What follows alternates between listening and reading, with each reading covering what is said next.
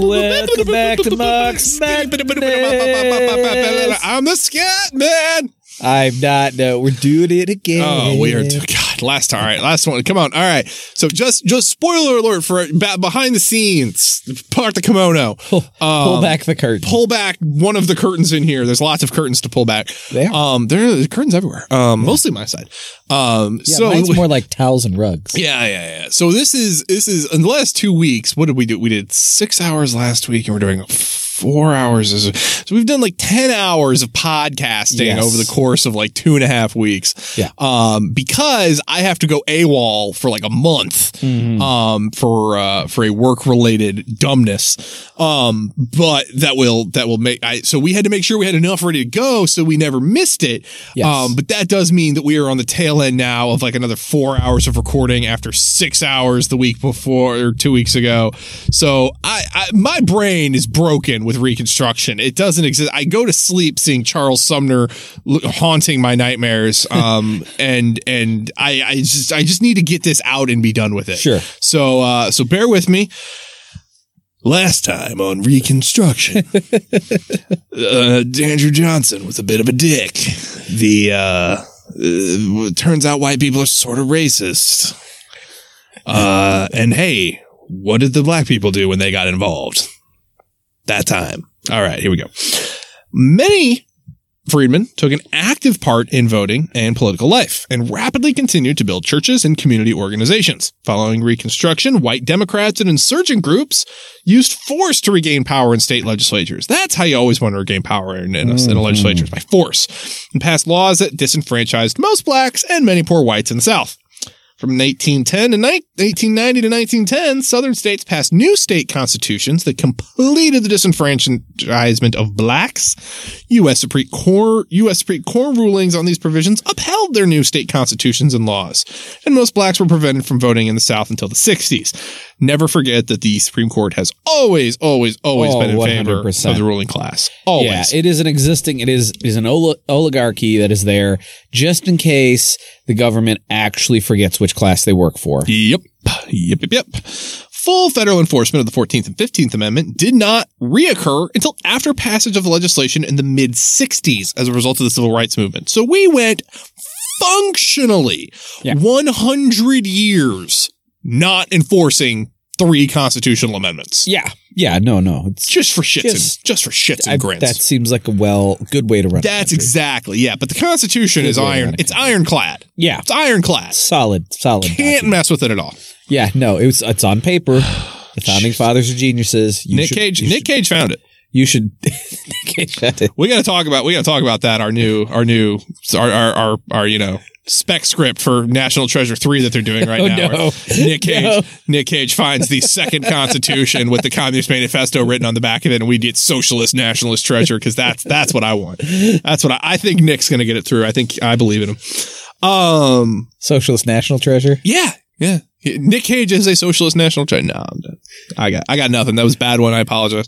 During the Civil War, many in the North believed that fighting for the Union was a noble cause for the preservation of the Union and the end of slavery. You fools! After the war ended with the North victorious, the fear among radicals was that President Johnson too quickly assumed that slavery and Confederate nationalism were dead and that the Southern states could return.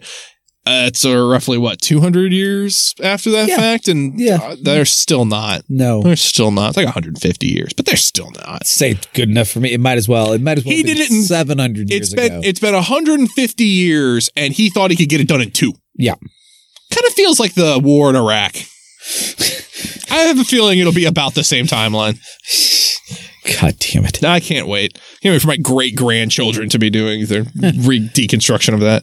In 1868, the Republicans unanimously chose Ulysses S. Grant as their presidential candidate. Grant won favor with the Republicans after he allowed Edward Stanton, a radical, to be reinstated as Secretary of War. That's the guy that Johnson fired under the tenure of war, under the Tenure of Office Act. That got him impeached. Yeah. So basically, they brought back his butt. He brought back the radicals' buddy, and they're like, "Hey, all right, Grant, you can have it."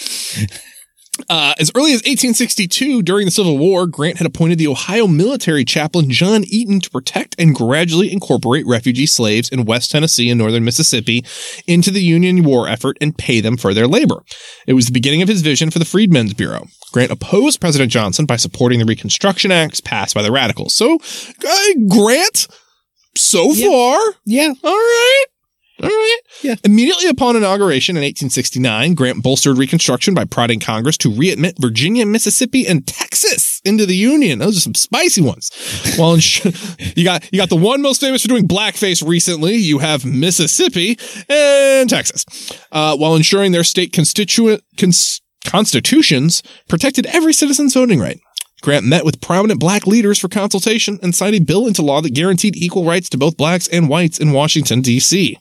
In Grant's 2 terms, he strengthened Washington's legal capabilities to directly intervene to protect citizenship rights, even if states ignored the problem. He worked with Congress to create the Department of Justice and the Office of the Solicitor General, led by Attorney General Amos Ackerman, and the first Solicitor General, Benjamin Bristow. Congress passed 3 powerful enforcement acts in 1870 to 71. There were criminal codes which protected the freedmen's right to vote, to hold office, to serve on juries, and receive equal protection of the laws. Most importantly, they authorized the federal government to intervene when states did not act. Grant's new Justice Department prosecuted thousands of Klansmen under tough new laws. Grant sent federal troops to 9 South Carolina counties to suppress Klan violence in 1871. Grant supported passage of the 15th Amendment, stating that no state could deny a man a right to vote on the basis of race. Congress passed the Civil Rights Act of 1875, giving people access to public facilities regardless of race. Grant!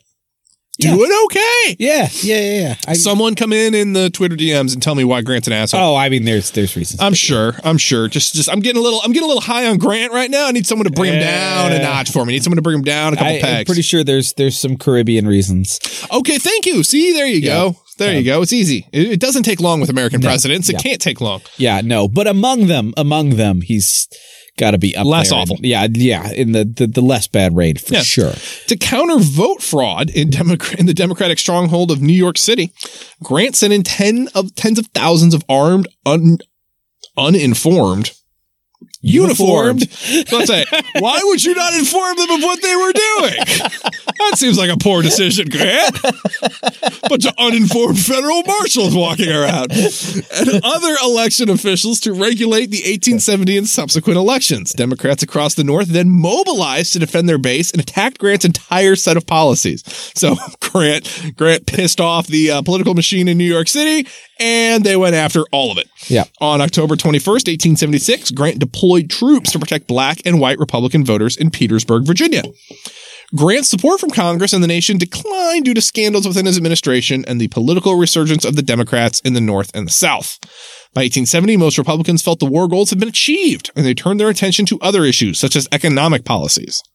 Republicans took control of all southern state governorships and state legislatures except for Virginia. The Republican coalition elected numerous African Americans to local and state and national offices, though they did not dominate any electoral offices. Black men as representatives voting in state and federal legislators marked a drastic social change. At the beginning of 1867, no African American in the South held political office. But within 3 or 4 years, about 15% of office holders in the South were black, a larger proportion than in 1990. Progress, guys. Slow and steady. Don't ask for big change. Definitely linear. Don't ask for big change. It's a very linear thing. It's even evolution. People think is just like this straight line, like from worse to better, and not even that. That's just adaptations to what's around you. And people think humanity just works the same way. It's a Steven Pinker bullshit. I was going with like Michelle Kaku, like the end of history or whatever. It is. Yeah. Fuck it. Most of these offices were, I also think he wrote like the end of history like in the 90s. So the concept that in 1990 with lower African-American proportional representation than in 1867, you said it's over. This is as good as it gets. Get fucked. Just get fucked. Most of those offices were at the local level. In 1860, blacks constituted the majority of the population in Mississippi and South Carolina, 47% in Louisiana, 45% in Alabama, and 44% in Georgia and Florida. So their political influence was still far less than their percentage of the population.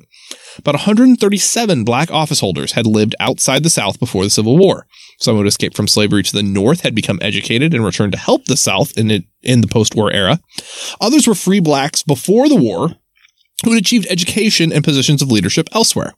Other African-American men elected to office were already leaders in their communities, including a number of preachers.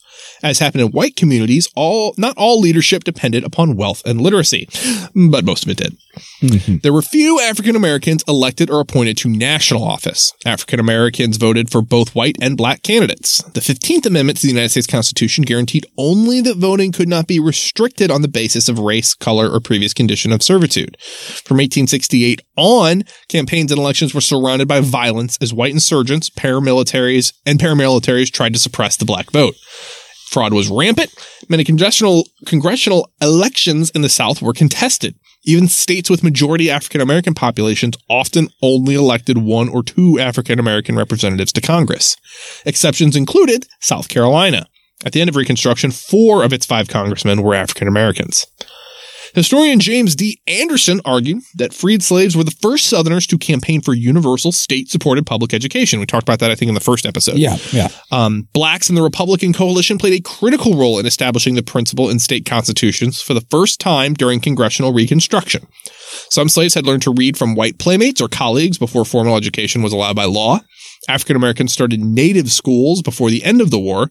Sabbath schools were another widespread means that freedmen developed to teach literacy. When they gained suffrage, black politicians took this commitment to public education to state constitutional conventions. The Republicans created a system of public schools which were segregated by race everywhere except New Orleans. Wow. Strangely enough, of all places. Yeah, that's weird. Generally, elementary and a few secondary schools were built in most cities and occasionally in the countryside, but the South had few cities. The rural areas faced many difficulties opening and maintaining public schools. We know about that it's still today. Yeah. In the country, the public school was often a one-room affair that attracted about half the younger children. The teachers were poorly paid. That hasn't changed. And their pay was often in arrears. Conservatives contended that rural schools were too expensive and unnecessary for a region where the vast majority of people were cotton or tobacco farmers. They had no expectation of better education for their residents. One historian found that the schools were less effective than they might have been because poverty, the inability of the state to collect taxes, and inefficiency and corruption in many places prevented successful operation of the schools.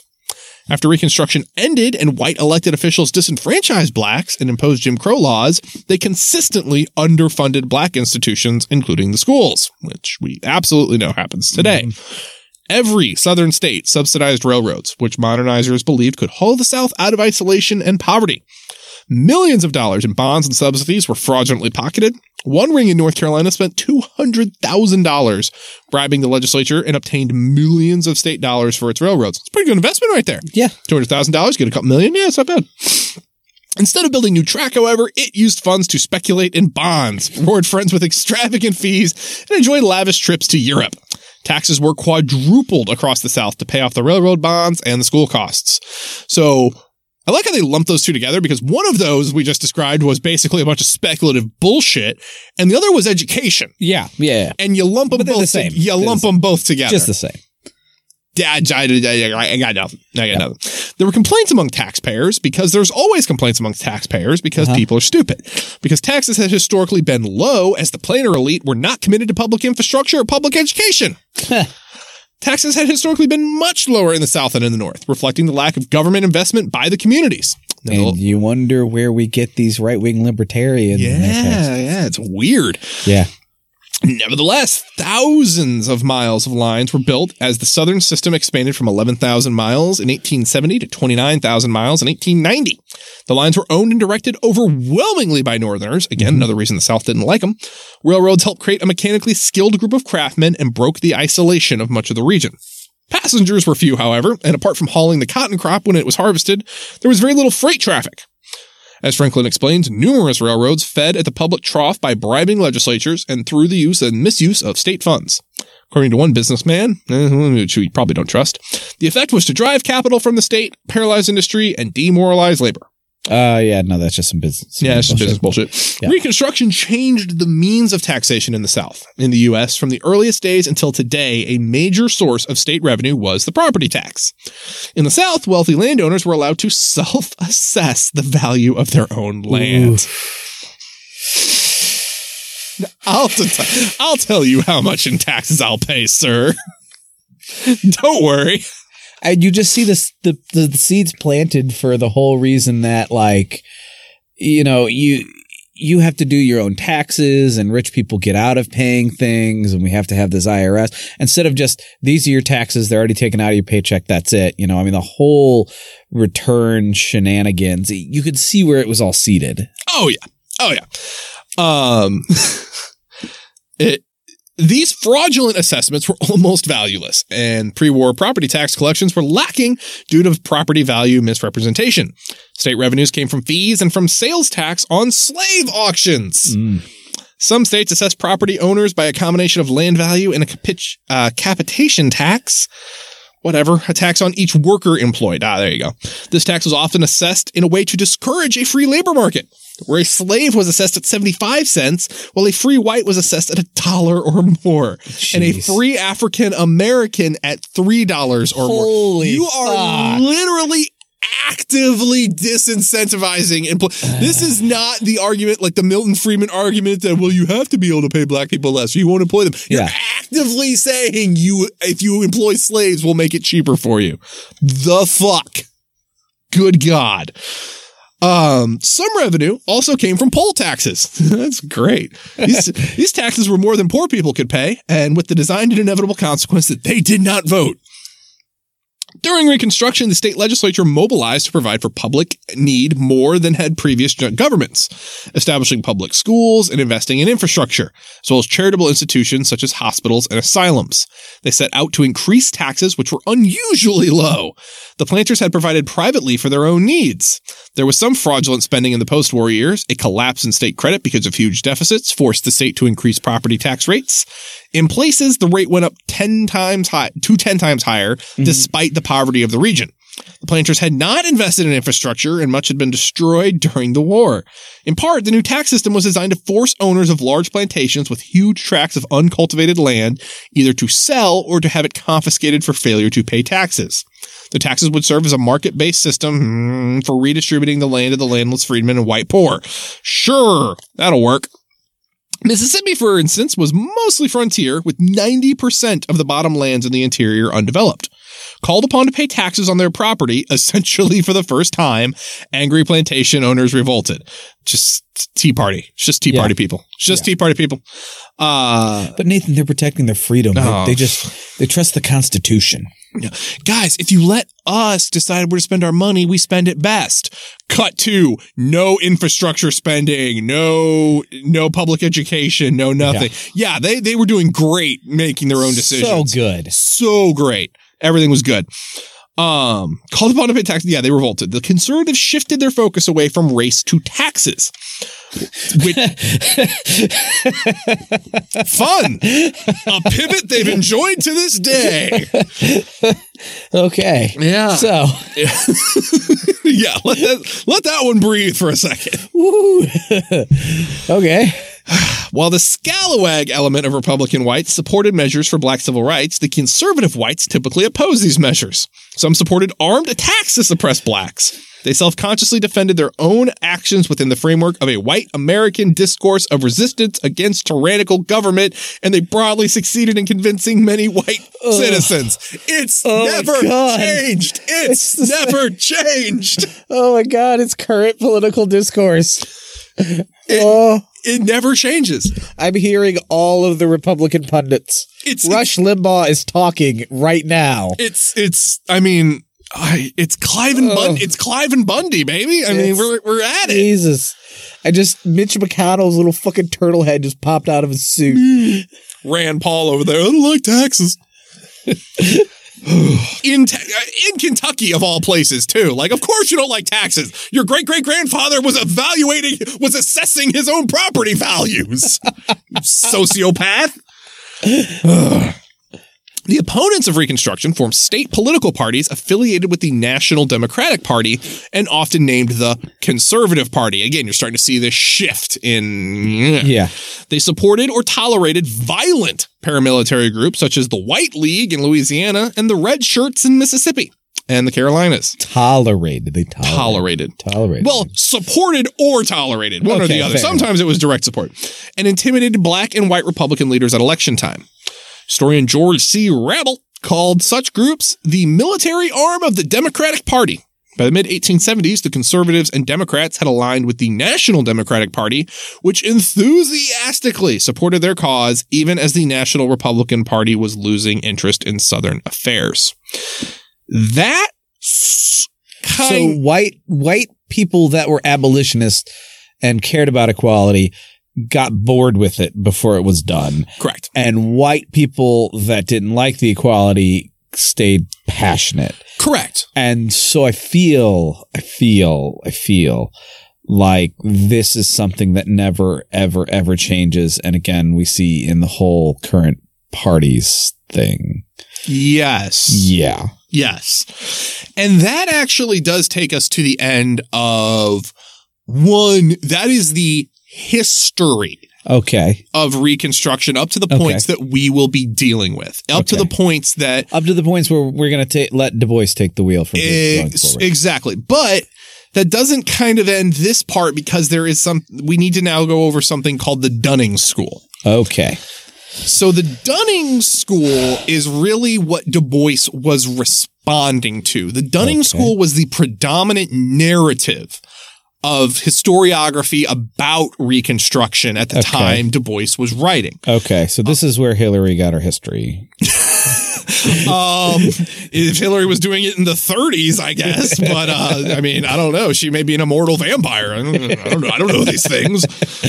The Dunning School viewpoint favored conservative elements in the South, the Redeemers, if we remember the definitely, not a holy war in any way. No, not at all. Black people, and disparaged radical Republicans who favored civil rights for former slaves.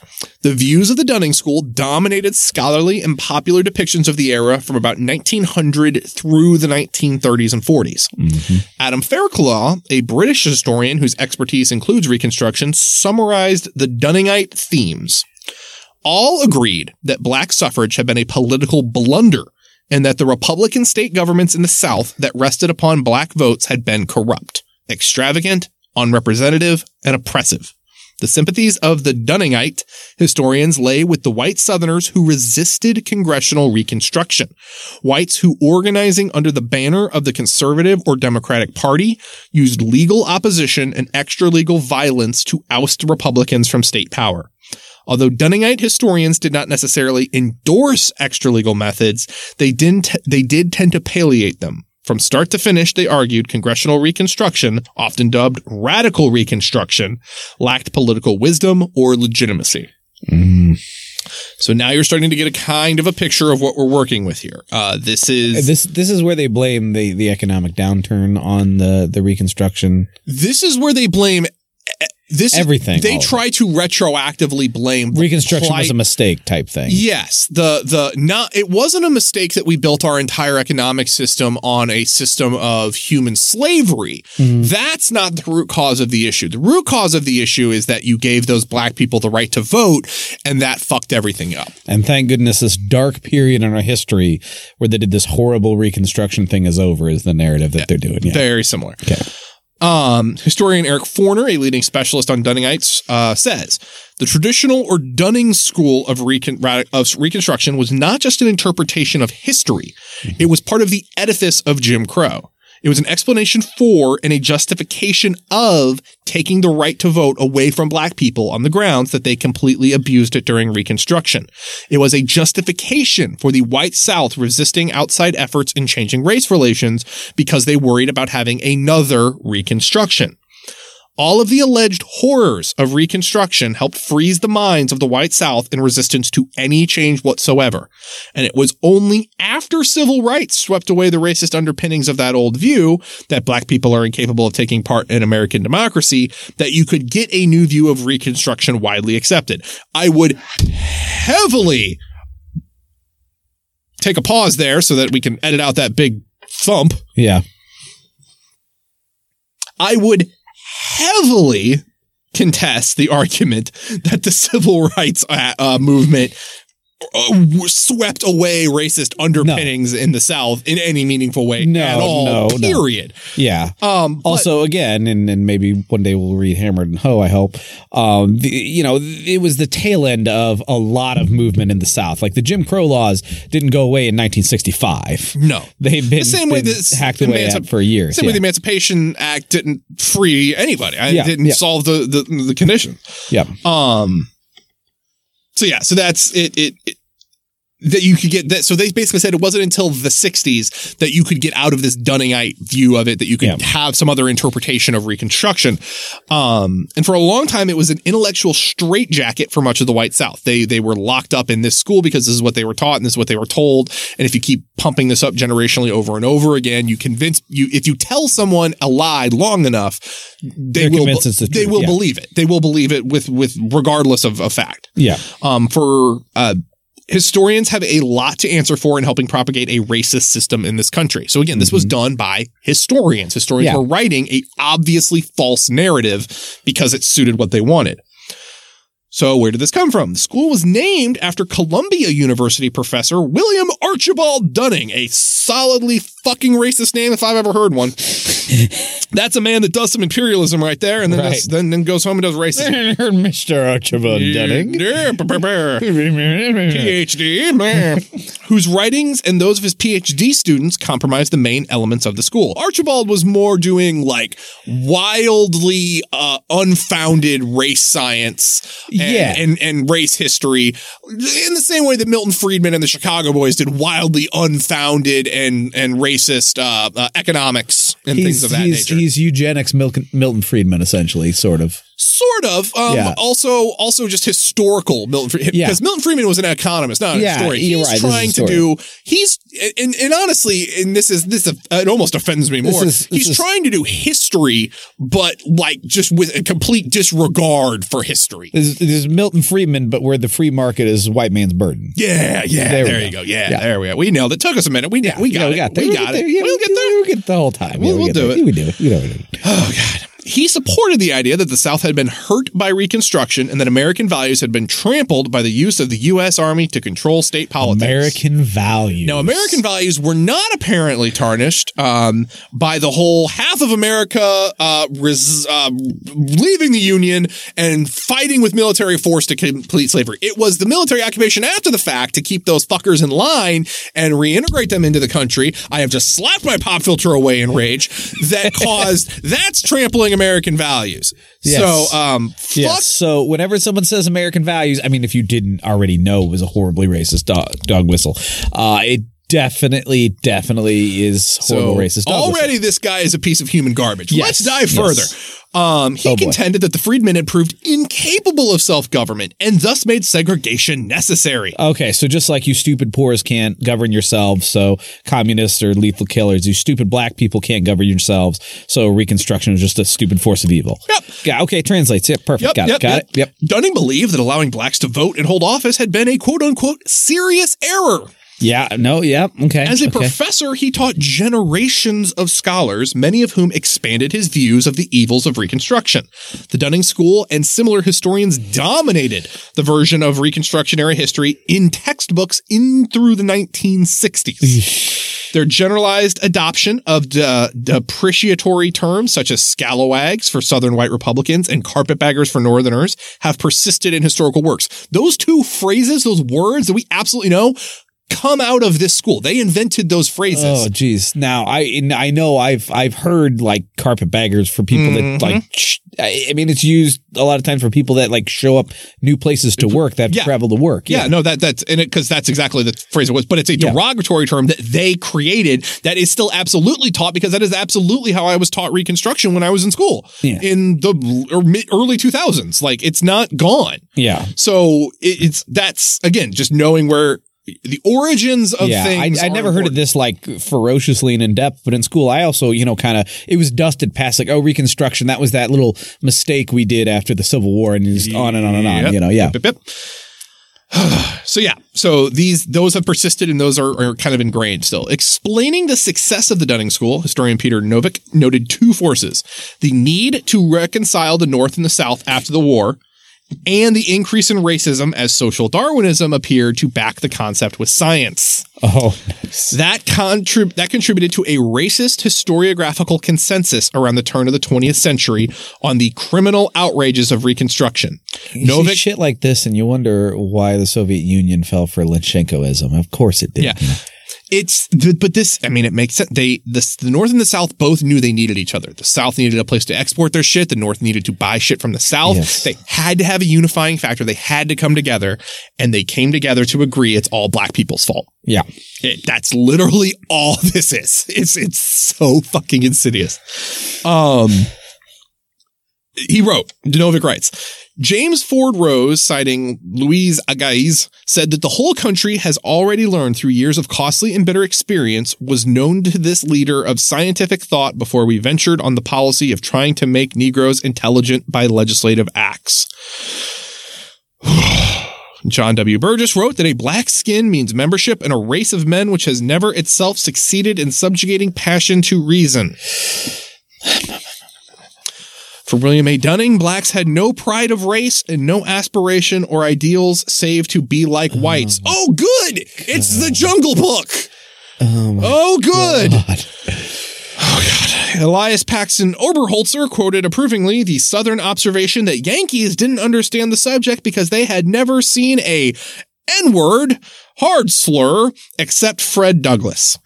Oh my God. Blacks were as credulous as children, which in intellect they in many ways resembled. You don't understand how those dirty black people are. I've been down there. I've seen them. You don't get it. You don't. Mind you, this is the dominant narrative right now. This is the dominant narrative being taught. So imagine you, again, we have our biography of Dr. Du Bois up to this point. You know where he's going. This is the narrative he is living in constantly, because this is through the 60s. That this was the heavy narrative. And Du Bois wrote well before then. Yes. Even James Wilford Garner's Reconstruction in Mississippi, which was regarded by Dr. Du Bois as the fairest work of the Dunning School, depicted Reconstruction as quote unquote unwise, and black politicians as liabilities to Southern administrations. In the 1940s, Howard K. Beale began to define a different approach. Beale's analysis combined an assumption of racial egalitarianism and an insistence on the centrality of class. Kind of like that guy. He claimed that some of the more progressive Southern historians continued to propose that their race must bar Negroes from social and economic equality. Beale indicated other Southern historians making more positive contributions were Southern liberals. I don't think that's a weird one, such as C. Van Woodward and Francis Simpkins. While he did not study with Dunning or at Columbia University, the Southern historian E. Merton Coulter represented some typical views. According to the New Georgia Encyclopedia, I didn't know they made their own, he framed his literary course to praise the Old South. Oh, God. Glorify Confederate heroes, vilify Northerners, and denigrate Southern blacks. He taught at the University of Georgia for 60 years. Holy shit. Founded the Southern Historical Association and edited Georgia Historical Quarterly for 50 years. So he had many avenues of influence. Historian John Hope Franklin wrote of Coulter. No sooner was revisionism launched, however, that E. Merton Coulter insisted that no amount of revision can right away the grievous mistake made in this abnormal period of American history. He declared that he had not attempted to do so, and with that, he subscribed virtually to all the views that had been set forth by the students of Dunning. And he added a few observations of his own, such as education soon lost its novelty for most Negroes. They would spend their last piece of money for a drink of whiskey. And being by nature highly emotional and excitable, they carried their religious exercises to extreme lengths. That's what it is. They're not generally religious because most people that are poor and oppressed are generally religious. They are generally religious because their stupid black blood makes them too passionate to make them dumb. And it's definitely not white people that are dumb fundamentalists. No. Like where they take you like in back rooms of evangelical churches and radicalize you. Yeah, might as well find the lie and radicalize the shit out of you to hate Muslims. Nope. It's definitely black people. It's not like religion could be seen as a coping mechanism for a group of people that are living in a life where your only hope of an opium of the masses, if you will. Maybe a little bit, especially if an enslaved group of people whose only hope of a better life may come with some salvation at the end of this miserable fuck of one that you've put them through. Yep. I don't know. Nope. They're just delusional, passionate people. Yeah. Nope. Definitely. Holy fuck. Eric Forner wrote in 1988, the fact that blacks took part in government, wrote E. Merton Coulter in The Last Full-Scale History of Reconstruction, written entirely within the Dunning tradition, was a diabolical development to be remembered, shuddered at, and execrated. Yet while these works abounded in horrified references to Negro rule and Negro government, blacks in fact played little role in these narratives. Their aspirations, if mentioned at all, were ridiculed, and their role in shaping the course of events during Reconstruction completely ignored. When the writers spoke of the South or the people, they meant whites. Blacks appeared as either passive victims of white manipulation or as an unthinking people whose animal nature threatened the stability of civilized society. The first work to challenge this view was W.E.B. Du Bois's Black Reconstruction in America. And that takes us up to where we're going to be starting. Yeah, that's a good signing off sentence right there. Yeah. That is not bad. So again, we're, as much as I would think, as much as it would be fun to dive immediately into Black Reconstruction in America, as we are wont to do at times, we are going to deviate a little bit and we are going to stop off because again, I want to, before we launch into the work, we now have our context. Yes. We have more context than context ever has had. No, yeah. We have a lot of fucking context. A lot. And it should be the thing that we didn't need so much context for theoretically because like people don't know, say, World War I as much as they should, or Russian history as much as, but I mean, my God, we were so mistaught that we really needed this. I mean, I think that's the hardest part. I think I honestly I may have had a better understanding of World War I or a better understanding of the Russian Revolution than I did Reconstruction because we are so intentionally mistaught this one. Yeah. Because it's so crucial for us to not like learn you could this. go, what is the Paris Commune? And then learn it in a day. You go, what is Reconstruction? And it's such a deep dive because you have to unwind what you were taught. Yeah. And that's I think why this context was important. And again, I think just the longer we do this, the more, the more we want to be better at this. So that being said, we are going to get a little bit of a tone for how Du Bois writes, Du Bois's style, and some of his opinions before we launch right into the work by doing an excerpt from The Souls of Black Folk on Booker T. Washington and others. Yes. And others. That will be that'll be the next thing we read and the last thing we read before we start the actual book in general. So for anyone that wanted to read this, you have plenty of time. You could have already read it and then you can read along with us. Alex, hi, how are you? You've probably already finished the book by the time you've heard this one. So, strap on. But yeah, that's where we're going. So again, next week will be, on Booker T. Washington and others. And that being said, if you want to talk to us, if you want to reach out and correct us on something that we have obviously said wrong, because if I did all of that without making a massive error in the last 3 hours of just binge reading my notes, but do that. You can send that to @MarksMadness on Twitter, @MarksMadnessPod on Twitter, or you can email us at marksmadnesspod@gmail.com. If you don't want to communicate with us in either of those formats and are a sweet Zoomer or someone that loves Discord as much as I do, come to the Dumb and Awful Discord, which is just Dumb and Awful's Discord channel. If you need access to it, hit us up on Twitter or email and I'll get you access to that. But yeah, it's there. It's just hanging out. And that's where I spend most of my time.